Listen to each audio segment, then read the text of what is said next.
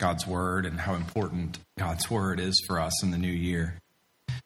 And I love when he says in there that the simple reason that we don't read God's word is that we don't want to. And one of our goals in the new year, one of the reasons that we're having this theme that we're going to be talking about this morning, that we're encouraging one another to read and reach, one of the reasons for this is we want to develop our want to. He talked about how discipline will only carry you so far, and I think that's right. I think it's important. And there are times in 2018 where you're not going to want to read your Bible. You're not going to want to reach out to unbelievers. And you and I should do those things anyway. We know it's good for us. We know it honors God. We know we need the growth, and we should do it anyway. But that will only take you so far. Understand that one of the goals of sanctification, one of the goals of your growth in holiness is that you and I should become the type of people who want to do the right thing. It's not just a change in action, it's a change in desire and affection that God wants to work in us. And so as you look out into this new year and you think, there's no way I could read through my Bible this year. I just don't want to. Understand that God, his desire is to develop you and to change you so that at the end of 2018, you will look back and you will look forward to 2019 and you'll go, I want to read my Bible. I cannot imagine how I've gotten here, but I want to be this type of person in 2019. I have changed. And all of that happens through the habit of reading your Bible and through the instruction and the encouragement that you will receive at this church in 2018. You have to think rightly and you have to act rightly in order to have your desires change, to become the type of person who wants to read your Bible, share Christ with others, grow in holiness. And so what I want to do this morning is I want to spend our time together anticipating the new year, thinking about what's going to happen in 2018, talking about it. And I want to think about this new year as the opportunities that are in front of us as a church. And I don't know what your practice is when it comes to New Year's resolutions. Maybe some of you shiver that I say that word, New Year's resolutions. Maybe you've not thought about it. Some people are cynical about New Year's resolutions, about even processing through what's going to happen in the coming year because in your past, you have made them and you have failed utterly by the end of January in your New Year's resolutions. You got a gym membership and it lapsed after the first month. And that's okay. Sometimes Christians are even tempted to think that making a resolution is legalistic or that it's forbidden by Scripture. Jesus said in the Sermon on the Mount, he talked about oaths. And so we don't want to make any promises to ourselves. Well, I don't think that's the case at all. I have to tell you that after Christmas, things are so crazy around our house around Christmas. I didn't even really think about the new year very much until the day after Christmas. And you realize that you're kind of past all the opening of presents and all of that. And my thoughts turned toward the new year. And I have to tell you, I get a little bit of a thrill when I think about a new year, a fresh start. The opportunity that comes with that to process through my life and to think through, what do I want to see God do in my life? What do I want to change in the new year by his grace? What do I want to read in the new year? I'm a book nerd, so I started making a list of books that I want to read in 2018. And all of that is a thrill to me. I love fresh starts. I hope you do too. There's something very wonderful about God's grace in giving us fresh starts like a new year.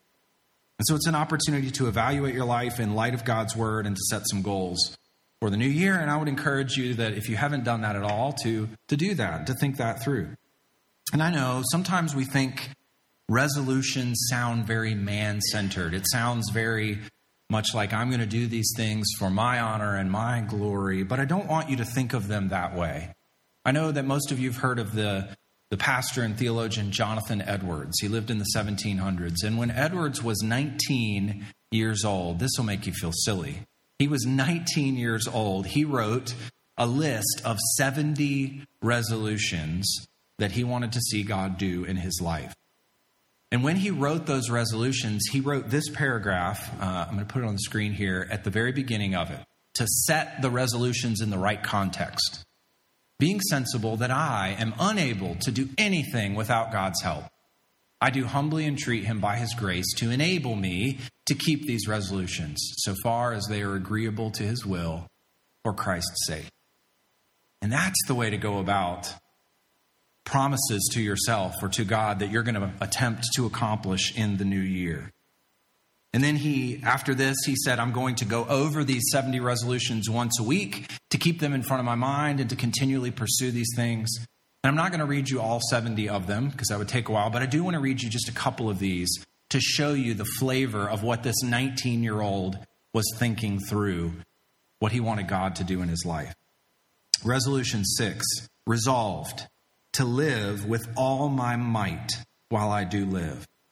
Resolution 17, resolved that I will live so as I shall wish I had done when I come to die. Resolution 28, resolved to study the scriptures so steadily, constantly, and frequently as that I may find and plainly perceive myself to grow in the knowledge of the same. And the list goes on and on. 70 of these. They're astute, they're passionate, and they're commitments to live not for self and for self-glory, but to live for God's glory. And I love Edward's resolutions because of what he says at the beginning. He is unable to do anything without God's help. And even living for God's glory takes God's help and the Holy Spirit working in us. We're utterly dependent on the Lord. And at the same time, we're dependent on the Lord, but if, as a church and as an individual, if we don't take the opportunity to evaluate our lives, to evaluate our church ministry, to anticipate what the Lord might do in the new year, and to set some intentional goals for what we want to see God accomplish in and through us, if we don't take the time to do that, then we're like a ship without a rudder. It may look nice. You may be able to ride on it, but it's not going anywhere, and it's just going to wander aimlessly on the sea. We don't want to be that. So let's look into the new year with a sense of excitement, hopefully.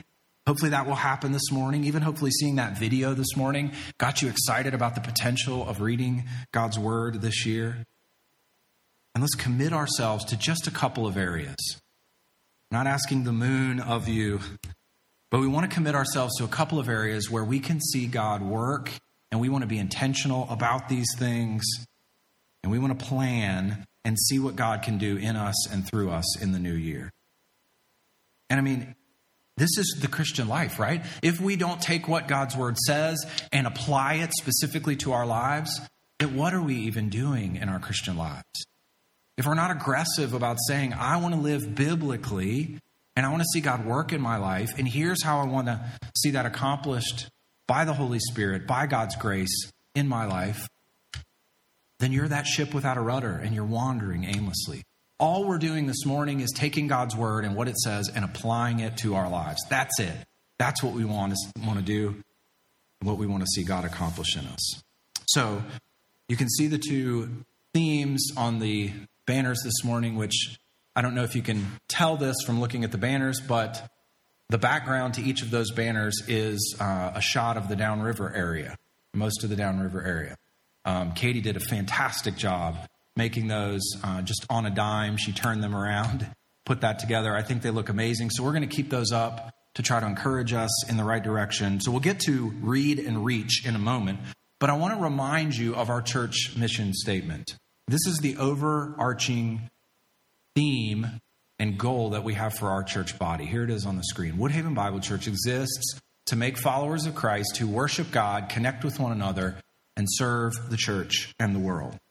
This is very simple, at least in my mind. I think it is. What is our main goal? It is biblical. It is the Great Commission. It is to make followers of Jesus Christ. That is what we're here for. You are here to be an effective and mature follower of Jesus Christ. That is why we do everything that we do. What does a follower look like? Well, a follower does three primary things, and I think you can fit most of the Christian life, if not all, under one of these three headings. They worship God, which includes instruction from God. They connect with one another. There's relationships with one another within the body that are meant for maturity and for encouragement and for growth. And they serve one another within the body, and they serve the world ultimately with the gospel. So those three words provide the backbone for our ministry here. This is what we're trying to accomplish. We want everyone who comes to this church to worship God here on Sundays, to connect with one another in body life throughout the week, small groups and other Bible studies. And we want everyone who comes to church here to serve the church and ultimately to serve the world with bringing the gospel to the world. And the beauty of this is that when we worship, connect, and serve the church and the world, we will be going to the world, the end of this, with the gospel, and more disciples will be made, followers of Christ, and it's like a feedback loop. And they will enter into this process. They will hear the gospel, respond to the gospel, and then they'll begin worshiping God, connecting with one another. And then they will serve the church and the world. And it cycles back and cycles back. And so this is the ultimate goal. So how do we think that we want God to see this accomplished in us in the new year? And that's what this theme is for. It's to say, this is our mission statement, and here's specifically what we want to see God do in the new year in us and through us. And I don't know about you, but I need clear instructions in my life regularly from everyone.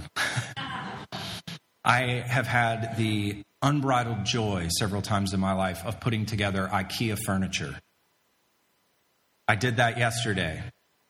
And there's as much of a chance of me becoming the King of England as me putting together a piece of IKEA furniture without instructions. It's not going to happen.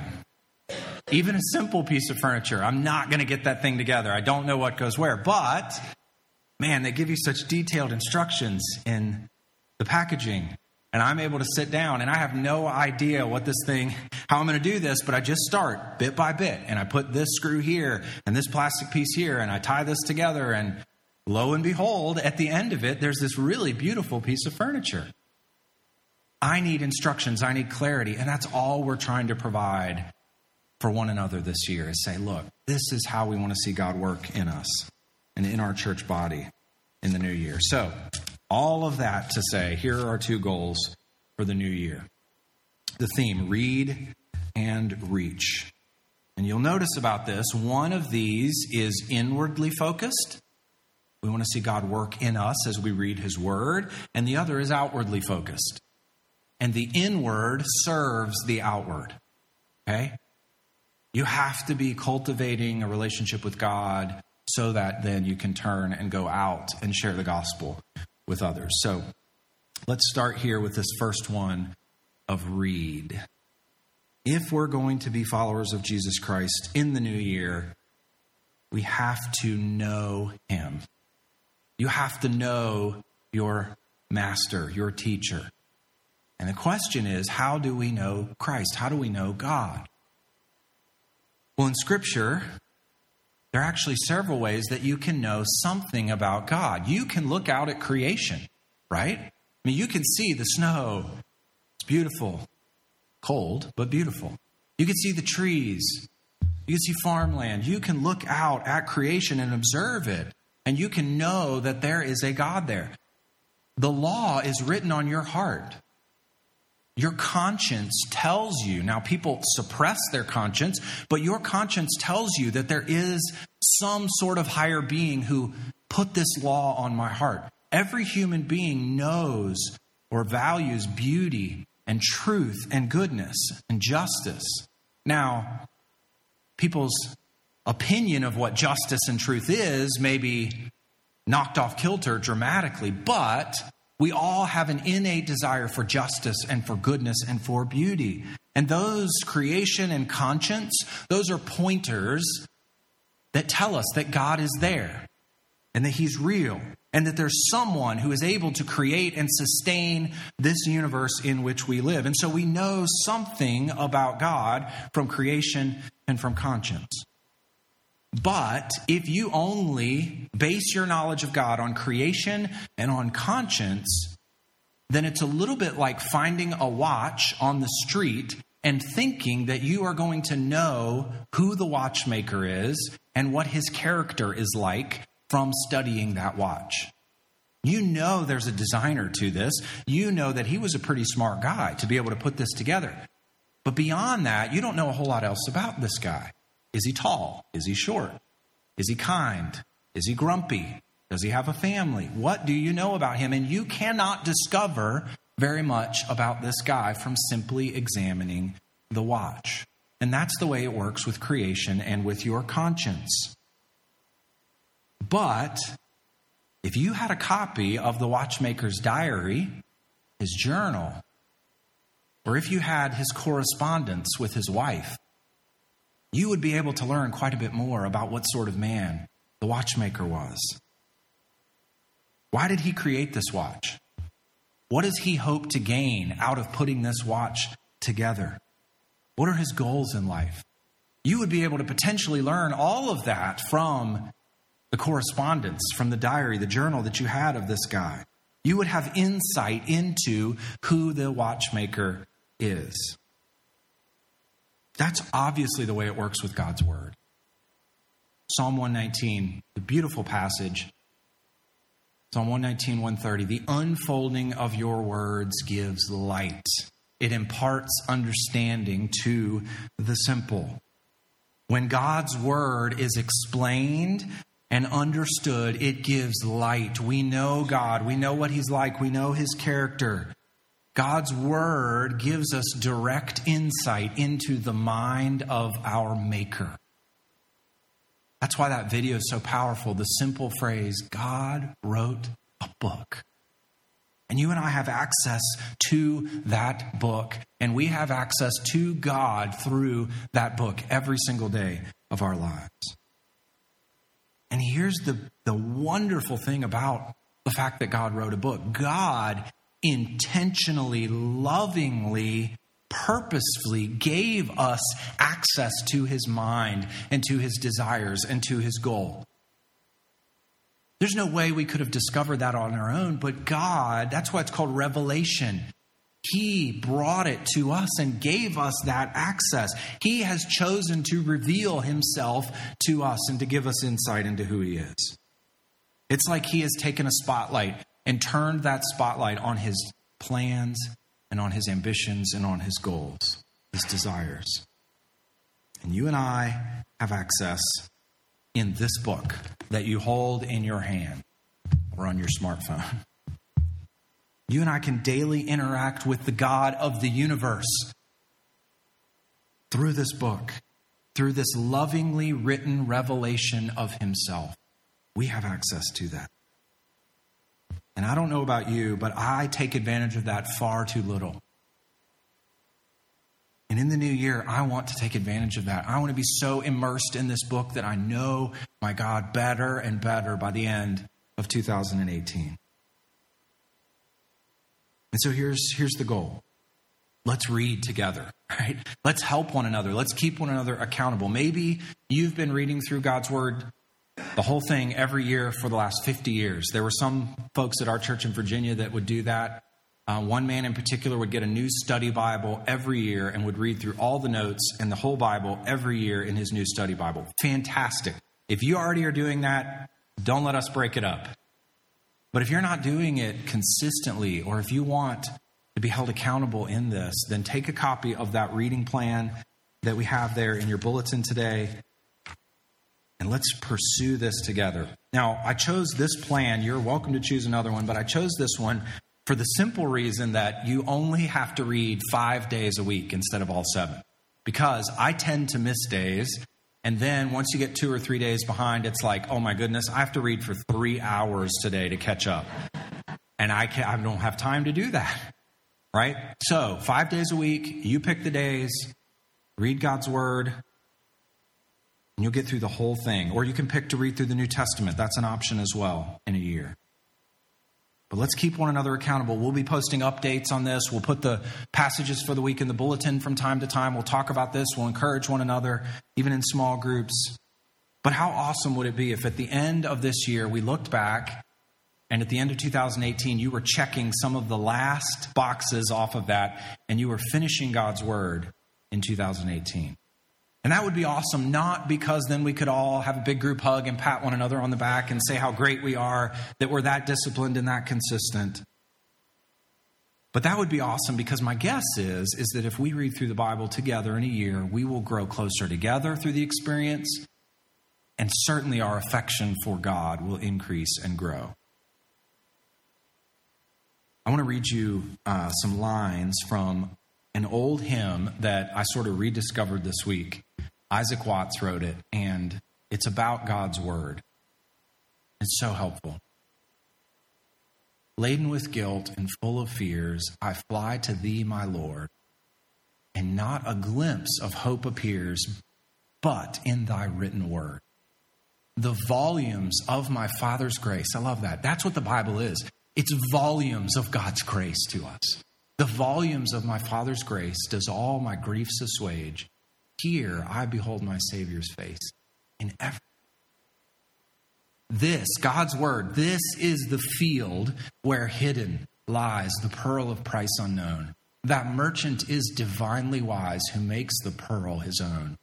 Here in the Bible, consecrated water flows to quench my thirst of sin. Here, the fair tree of knowledge grows. No danger dwells within. So let's read this book together so that we can have our thirst for sin quenched, so that we can possess the pearl of great price in 2018. Let's read. And then as we read, let's reach out of the overflow of interaction with God in his word and reading. Let's reach. Once you begin to pick up God's word and you start reading through the Old Testament, one of the things you're going to find very quickly is that you have this incredibly good and gracious God, and he is consistently rejected by his people. I mean, from the opening pages of the Bible, he is so good. He creates all that is good and very good. And then his people sin and turn their backs on him and reject him. And you see that over and over again throughout the Old Testament. But what you also see as you continue to read this book is you see that this God responds to that rejection with grace and with pursuit of his creatures and with kindness.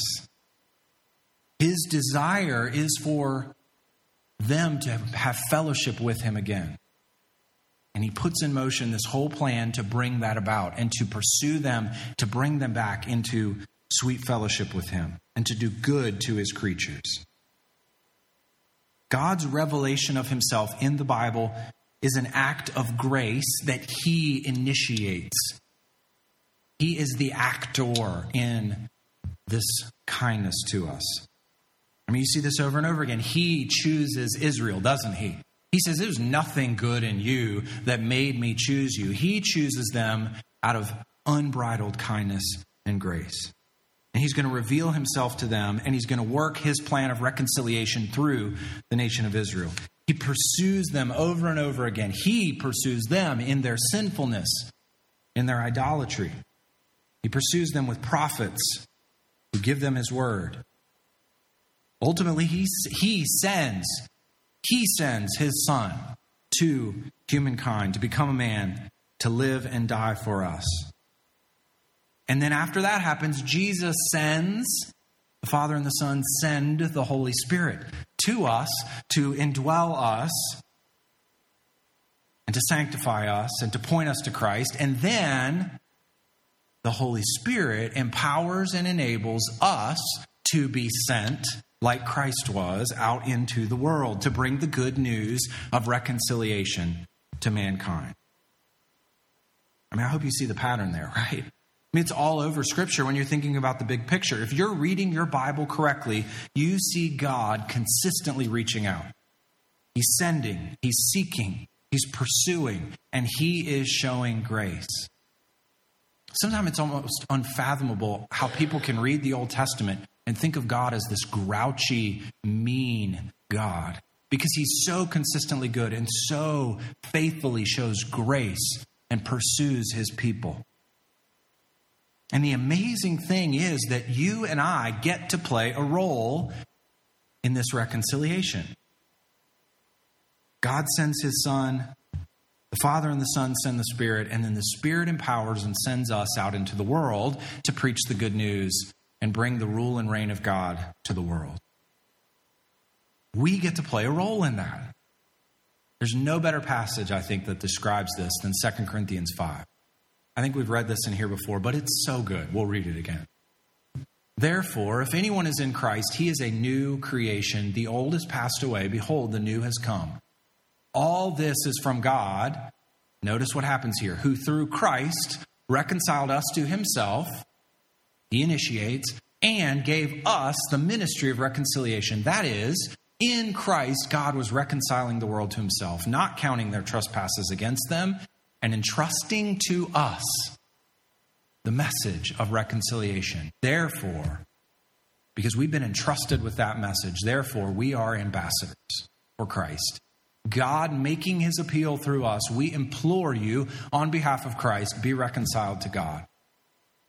And here's the gospel. For our sake, he made him to be sin who knew no sin, so that in him we might become the righteousness of God. You and I are ambassadors. We have this message and we go out into the world because the church is a kingdom outpost. Do you remember that whole series in October that we did entitled Kingdom Outpost? We are an outpost of the kingdom reaching out into this current age and trying to bring the good news of God's reign and reconciliation to the world.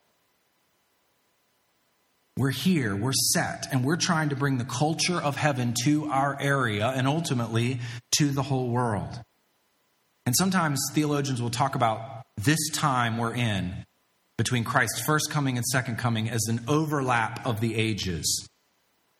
And think of it a little bit like when you're at the beach, there's a portion of land that has both the ocean and the beach. And they overlap there. And it may shift some and it may change some, but there's a portion of the beach that you can't really say is ocean or is beach. It's kind of both at the same time. It overlaps. And that's what this time is like for us. We're an outpost of the kingdom here, but we're in this other age. And so we kind of live in both at once. And the reason why that's so important is because it's an overlap of the ages, then we are responsible to bring the news of the kingdom to this current age. Because it's an overlap of ages, it's a time of mission for the church. We're here to be on mission. And there's an urgency to our task. One author said this: the meaning of this overlap of the ages in which we live, the time between the coming of Christ and his coming again, is that it is the time given for the witness of the apostolic church to the ends of the earth. The end of all things which has been revealed in Christ is, so to say, held back until witness has been borne to the whole world concerning the judgment and salvation revealed in Christ. So we're living in between, and we've got a mission. And there's an urgency to this mission. So you and I have a very gracious, reaching, sending God who we serve, and he gives us the privilege of being ambassadors for him in this world. So what does that look like in 2018? Well, we want to encourage one another in this. We want to read God's word and we want to reach. So in order to give some very tangible goals, here's what we're going to say for 2018, all right? We want to set the goal, and this means challenging one another for each member of WBC, each family, to connect with, and I'll explain what I mean by connect with here, 3 unbelievers in 2018. All right, we want to give you something tangible to reach toward. Now, don't get to 3 and stop. If you're on a roll, keep going, right? Engage the mission with urgency. But we want to give something to shoot for that's not so overwhelming, but gives us something to strive after. Now, what do I mean by connect with unbelievers? Now, I don't necessarily mean just go and give them the Romans road, although that would be fantastic. But what I mean is build a relationship with an unbeliever. Have them into your home for coffee. Invite their family over for a meal at your house and get to know them. Invite them to something here at church, the Easter egg hunt, a concert, a movie night, whatever it may be. But take an opportunity to get to know them and to build a relationship with them more than just saying hi when you pull out of your driveway on Monday morning to go to work. Actually intentionally get to know them and engage with them. Small groups. Have a neighborhood barbecue for one of your nights where you invite those that are immediately around your house where you have small group to get together with the entire small group and get to know them and build relationships with them.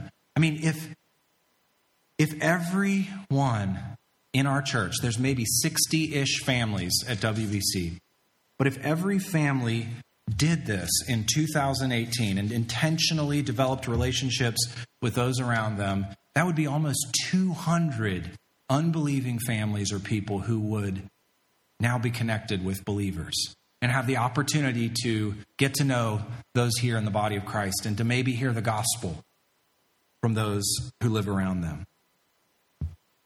Reaching, I told you earlier, is the overflow of reading, of knowing God's word and of engaging with him. But you and I know this does not happen automatically, right? It's not just like you read your Bible and all of a sudden you're just going to go out and start engaging with unbelievers and sharing the gospel with unbelievers. You have to, and I have to, just like we have to set aside time to read God's word, we have to be intentional about connecting with unbelievers. It's necessary. So this year, we're going to try to help with that. We're going to do a book in small groups in the spring, or I guess winter and spring as it is here, right? Winter and spring in 2018. Coming months, we're going to do a book in small groups that will help us and train us to connect with our neighbors and to build relationships with them. We're going to encourage one another in this, and we're going to keep bringing it up throughout the year, not to guilt us into doing this, but to encourage, to hold one another accountable, and to see that God will work in and through us this year. I'll tell you, after even initially announcing this theme, I've already had a couple of people tell me, I know an unbeliever who I'm now beginning to build a relationship with, that I'm going to intentionally try to share the gospel with and connect with them in the new year. I wasn't thinking about it before, but because the church is doing this, I've really targeted this person, and I'm going to seek to reach out to them. That's so encouraging. And if everyone did that, if all of us did that, man, this would be a different place at the end of 2018. How exciting would it be if at the end of this year, there are just a couple of new believers who had never heard the gospel, who had never repented of their sins, but they're looking into 2019 going, this was the year I was saved and baptized and brought into the church, and I'm now being discipled. I'm worshiping, connecting, and serving, and I'm going to go out in 2019 and share Christ with people. I don't know that there would be much more that's more exciting to me, to the elders, to the whole church body than if that happened this year. And I know God's got to do that work, but we have to put ourselves in a position where the gospel, which is the power of God, can go to those people and they can be saved through the gospel. So I'm praying and asking the Lord for boldness, for clarity, and to allow us to see people saved in the new year and see people connected with our church body and brought into that process of discipleship. We depend on God for that work, but let's put our boots to the ground and engage in the mission as best we can, trusting Him for the results. So, this is what it is for 2018. Read and reach. And what I would love is just for you to think about this, to process through this, and to just pray and ask what the Lord would have you to do in the new year. And how He would have you to engage the church's mission of making followers of Christ and your own personal mission of being a mature, healthy follower of Christ in the new year. That's what we're asking. That's what we want to see God do. Let's pray for that together. All right? Let's pray. God, we thank You for letting us be a part of this. We're certainly unworthy. We are cracked vessels. We are sinful. I am lazy. I am apathetic so often. But Lord, we ask that your Holy Spirit would empower us, give us boldness, give us clarity of mission, and help us to engage the mission that you have for us in 2018. Thank you that you have given us the opportunity to be ambassadors, to tell of the wonders of your love. And I just ask that you would provide those opportunities for us, Lord. Put us in the right situations. Help us to open our mouths. Help us to be loving and kind and gracious with our neighbors, with our coworkers, with our family and friends. And I pray, Lord, we ask that we would see people saved in 2018 and brought into the process of discipleship here. That's our desire. That's our ambition. And we depend on you for it, Lord. Strengthen us even now as we consider this in the coming hours and days. Thank you for our time together this morning. It's in Christ's name that we ask and that we pray and that we depend on. Amen.